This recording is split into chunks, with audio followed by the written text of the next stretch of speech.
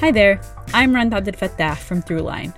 If you're listening to this podcast, you know that KQED produces exceptional storytelling that keeps you informed, inspired, and entertained. Their podcasts cover issues from your neighborhood to the entire country and everything in between. Support this work today.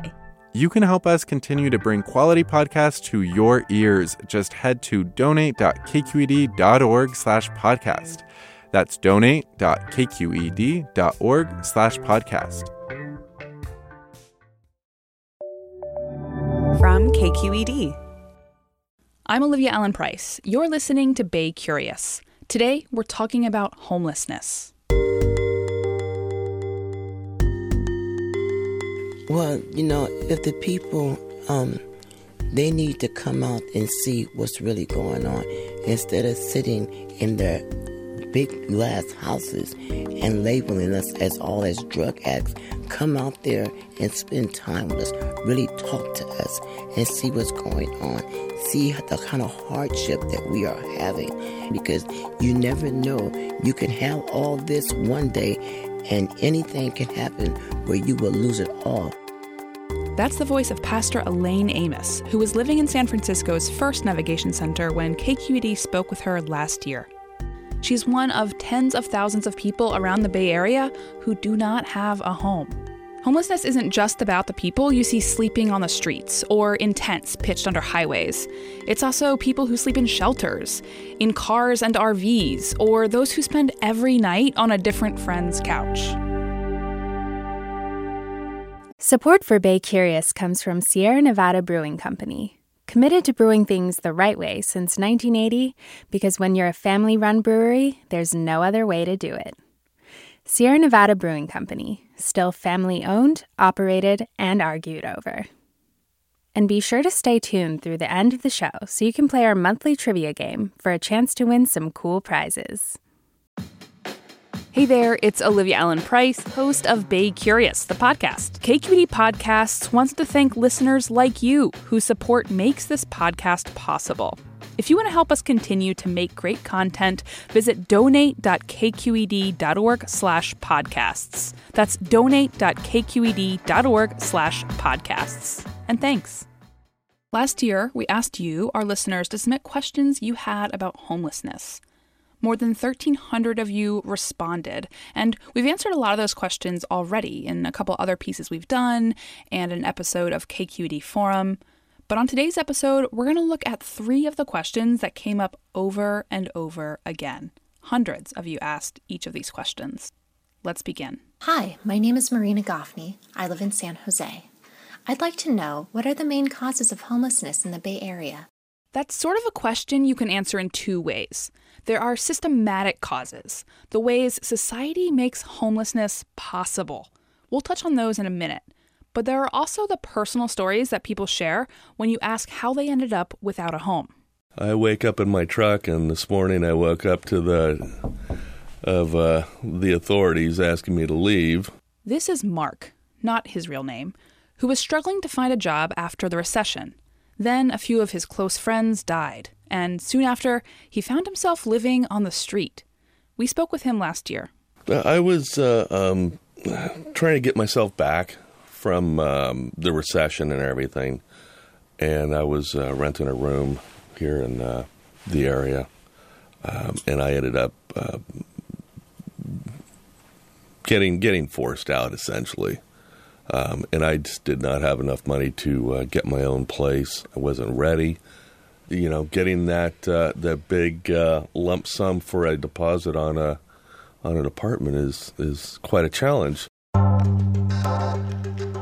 Every other year, cities and counties around the Bay Area survey homeless people and ask, what's the primary cause of your homelessness?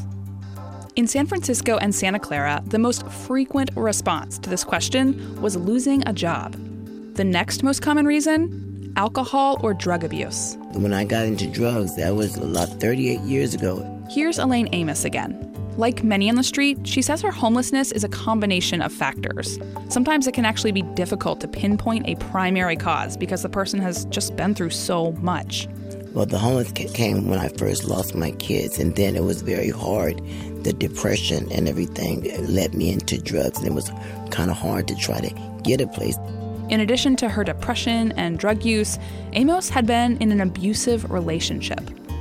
And then there's her health. I'm in a wheelchair, and that became very bad out there while being homeless. It got worse. I got very, very sick. Other common causes homeless people self-report are eviction, divorce, health problems, or being asked to leave by a family or friend. Weathering one of these life events can be hard enough, but 2, 3, 4, maybe, all at the same time, it compounds really quickly. Though everyone dealing with homelessness has their own story, there is one unifying issue. We have a poverty problem in this country. This is Kevin Fagan, a San Francisco Chronicle reporter who has spent years covering homeless issues. He spoke to KQED about this time last year. 30% of Americans are at or near poverty level. When you have that level of poverty, you're not going to eliminate homelessness. You're fixing homelessness on the other end. Even though San Francisco has housed more than 22,000 people since 2004, the number of homeless people in the city hasn't significantly decreased. So we're essentially bailing the tide out. Advocates say there isn't a large safety net for the poor. Federal funding for housing was slashed in the 1980s and has been on the decline pretty much ever since. These days, the wait lists for public housing are extremely long. And most cities in the Bay Area have actually closed their wait lists down, sometimes for years at a time. If we had the kind of affordable housing funding that we had way back, decades ago, it would be a different picture. If the minimum wage paid what it did decades ago instead of half what it did in 1980, in terms of buying power, we'd have a different picture. To solve the problem, we need to have a system where people can afford housing. Until that happens, progress will be hard. For this next question, I'm outside City Hall, where I'm speaking with Kelly Cutler. Hi, I am the human rights organizer with the Coalition on Homelessness. Okay, let's hear our listener question. My name is Samuel Hamner, and I live in San Francisco. My question is, what's the best thing I can do to help homeless neighbors who I see on a regular basis sleeping on my block? In particular, I was inspired to ask this question because of my neighbor Larry. I often see Larry daily as he makes his way around the neighborhood to find his nightly place to sleep, tucked in the doorway of an empty building. So what can Samuel do to help Larry? First, I would start by asking Larry what he would like help with, because a lot of times folks may know the resources that are in the city and they know how limited they actually are. People tend to think that they go, oh, well, why doesn't someone go stay in a shelter? And what they don't understand is that, like, as of today, there's 1,081 people that are on the wait list just for the single adult shelter. That's not even including families. So it's not that simple that, the resources aren't as readily accessible as people think they are. What about the interactions that you might have where you haven't met this person before and they're asking for help or money or food? What's the best way to respond in a caring way to a request like that? Okay. I often get the question, is it a good or a bad thing to give someone money on the streets? And everyone wants an answer to that. And I don't have an answer for that. It's an individual decision that someone has to make. You can't assume what the money's going towards. People go, oh, it's going towards drugs or alcohol or whatever. But that may not necessarily be the case. There's a lot of things that aren't available through service providers that cost money. So, you need money. Are there any kind of creative gifts that you have known people to hand out that you would recommend? Like we've heard from people who hand out, of course, like granola bars is kind of one that people mention a lot. I met a woman who hands out tampons to women who are homeless. So any sort of creative ideas there? Definitely. And granola bars can be good, but they also may not be good because a lot of folks have dental issues, and so they may not be able to eat those. The thing, you'll quickly make new friends if you're handing out socks. People refer to them as freshies. And if you think about it where, the different laws where it's against the law to sit or lie down, folks that are experiencing homelessness are walking a lot. And your feet, the health of your feet is really important. So socks is very popular. Tampons are very popular. Water is a really good one, as well as wet naps for cleaning up for so many things. Hoodies are good, especially here in the city where it gets chilly. Oftentimes I just encourage people to ask folks what they need. The answers are often really simple. Well, Kelly Cutler, thank you so much for answering some of our questions today. It was my pleasure.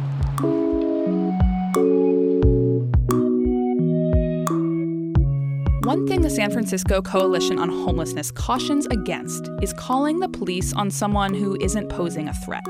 There are agencies that are just better equipped to handle someone in psychiatric crisis or needing help getting off the street. We've got information about some of those resources on our website, baycurious.org. The third question we're going to answer is about solutions. My name is Charles McIntyre. I live in Aptos, California. I'd like to know which city has been the most successful in providing sustainable opportunities for the homeless? Minneapolis. Minneapolis. Mm-hmm. Tell us about what happened in Minneapolis. This is Josh Bamberger, an associate clinical professor of family and community medicine at UCSF. He's a medical doctor who has spent his entire professional life helping homeless people. Okay, back to Minneapolis. First of all, they have a housing benefit that is available to all the people in the state. It's about a $900 a month benefit that can only be used for housing. You can actually get off the streets with just that voucher. Minneapolis, they invest in housing navigators who identify people who need help to get off the streets and to learn what type of housing they need. Do they need intensive supportive housing? Do they just need regular housing? So we expect in Minneapolis that chronic homelessness will reach what we call functional zero by the end of this calendar year. They've already had functional zero for veterans and for families. So they're really ahead of the curve across the country by combining state benefit with medical investment. So other cities that have done similar, Salt Lake is another very similar type of city. Phoenix has done well. The state of Connecticut is actually doing quite well as well. So there are places that do have higher than average rental costs, like the state of Connecticut, that have made progress. And then the real exciting place in this country is Los Angeles, where we can expect 10,000 units of publicly supported housing in the next 4 years. Wow.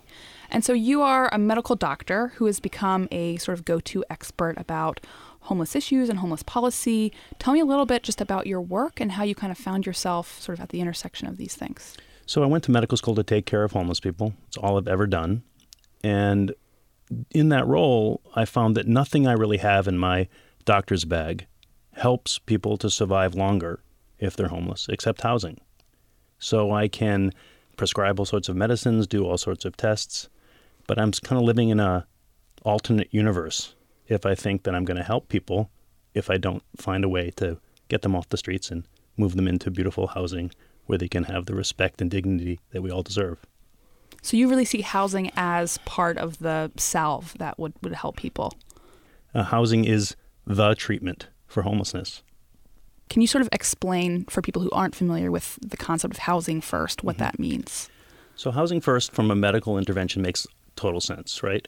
You can't help someone to take their medicines, to inject their insulin if they're living on the streets. They have to have a stable, safe place to both feel good enough to take their medicines and like I'm valuable enough to take my medicines, and also have an environment where they can store and know where their medicines are. So housing is the first thing you do, and then you work towards substance abuse treatment, mental health care, and so forth. And so you did mention Salt Lake City, which a lot of people bring up when they talk about where things are working. What have they done there that kind of gets all this attention? So what they do in Salt Lake, first of all, they have a very strong philanthropic component where many people are expected in the Mormon community to tithe 10% of their income. So that was one thing they did. The next thing they did is they really got to know the homeless people. So that's not something we've done in San Francisco. With the 6,500 or so homeless people on the streets tonight, we just don't know most of what they need. And if we did, we wouldn't have it for them since we just don't have the housing stock. So that was the third part about Salt Lake is they have quite a bit of housing, and it's not so expensive. You can get a studio apartment 100 yards from the mother church in Salt Lake for $360 a month. Try that in San Francisco. So stock, philanthropy, understanding the conditions of the people who are homeless, and lastly was leadership, is everybody was working towards the same goal of ending homelessness. Though we say we do that in San Francisco, there are a lot of competing forces that get in the way of a true focus, a true leadership that says, when I get up in the morning, I'm going to end homelessness for 10 people. How many people in city government do that? Not enough. Is there anything right now that's happening in San Francisco that can give us hope? Is there anything you're looking at and you're excited about? That's a long pause. No, that's not looking good. The housing stock, our pipeline for affordable housing is smaller than it's been in a long time. I mean, maybe 4 or 5 years is looking okay. But with the health department, we had 150, 200 new units every year from 1995 until 2013. That was some good housing. And I know that people of San Francisco feel frustrated that the number of people they see sleeping on the streets in the Tenderloin doesn't seem to have shifted. But we've moved a huge number of people indoors. The people continue to be there. And we haven't made the progress I wish we have at this time. But the pipeline for new affordable housing is too small. So if the answer is housing and the housing isn't there, then it's hard for me to get excited about an opportunity. I think that looking at 2022, 2024, it looks better. But between now and then, I mean, my older son is 14, and I thought that he would be reading about homelessness in the history books by the time he finished high school. And we're not there. Josh Bamberger, thank you so much for talking with us today. I learned a lot. Thank you very much.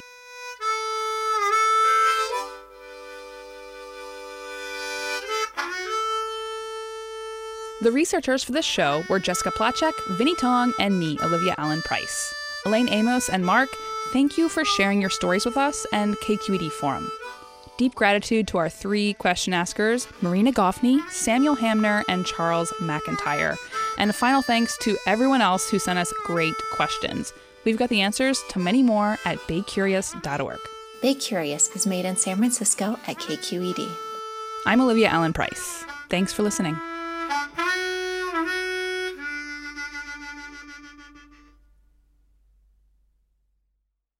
Hi, Bay Curious listeners. Are you ready to play May's Trivia Game? Every month, we read a question here at the end of our episode. You can give us your answers over at our website, kqed.org/baycurious, or just click the link in the episode description.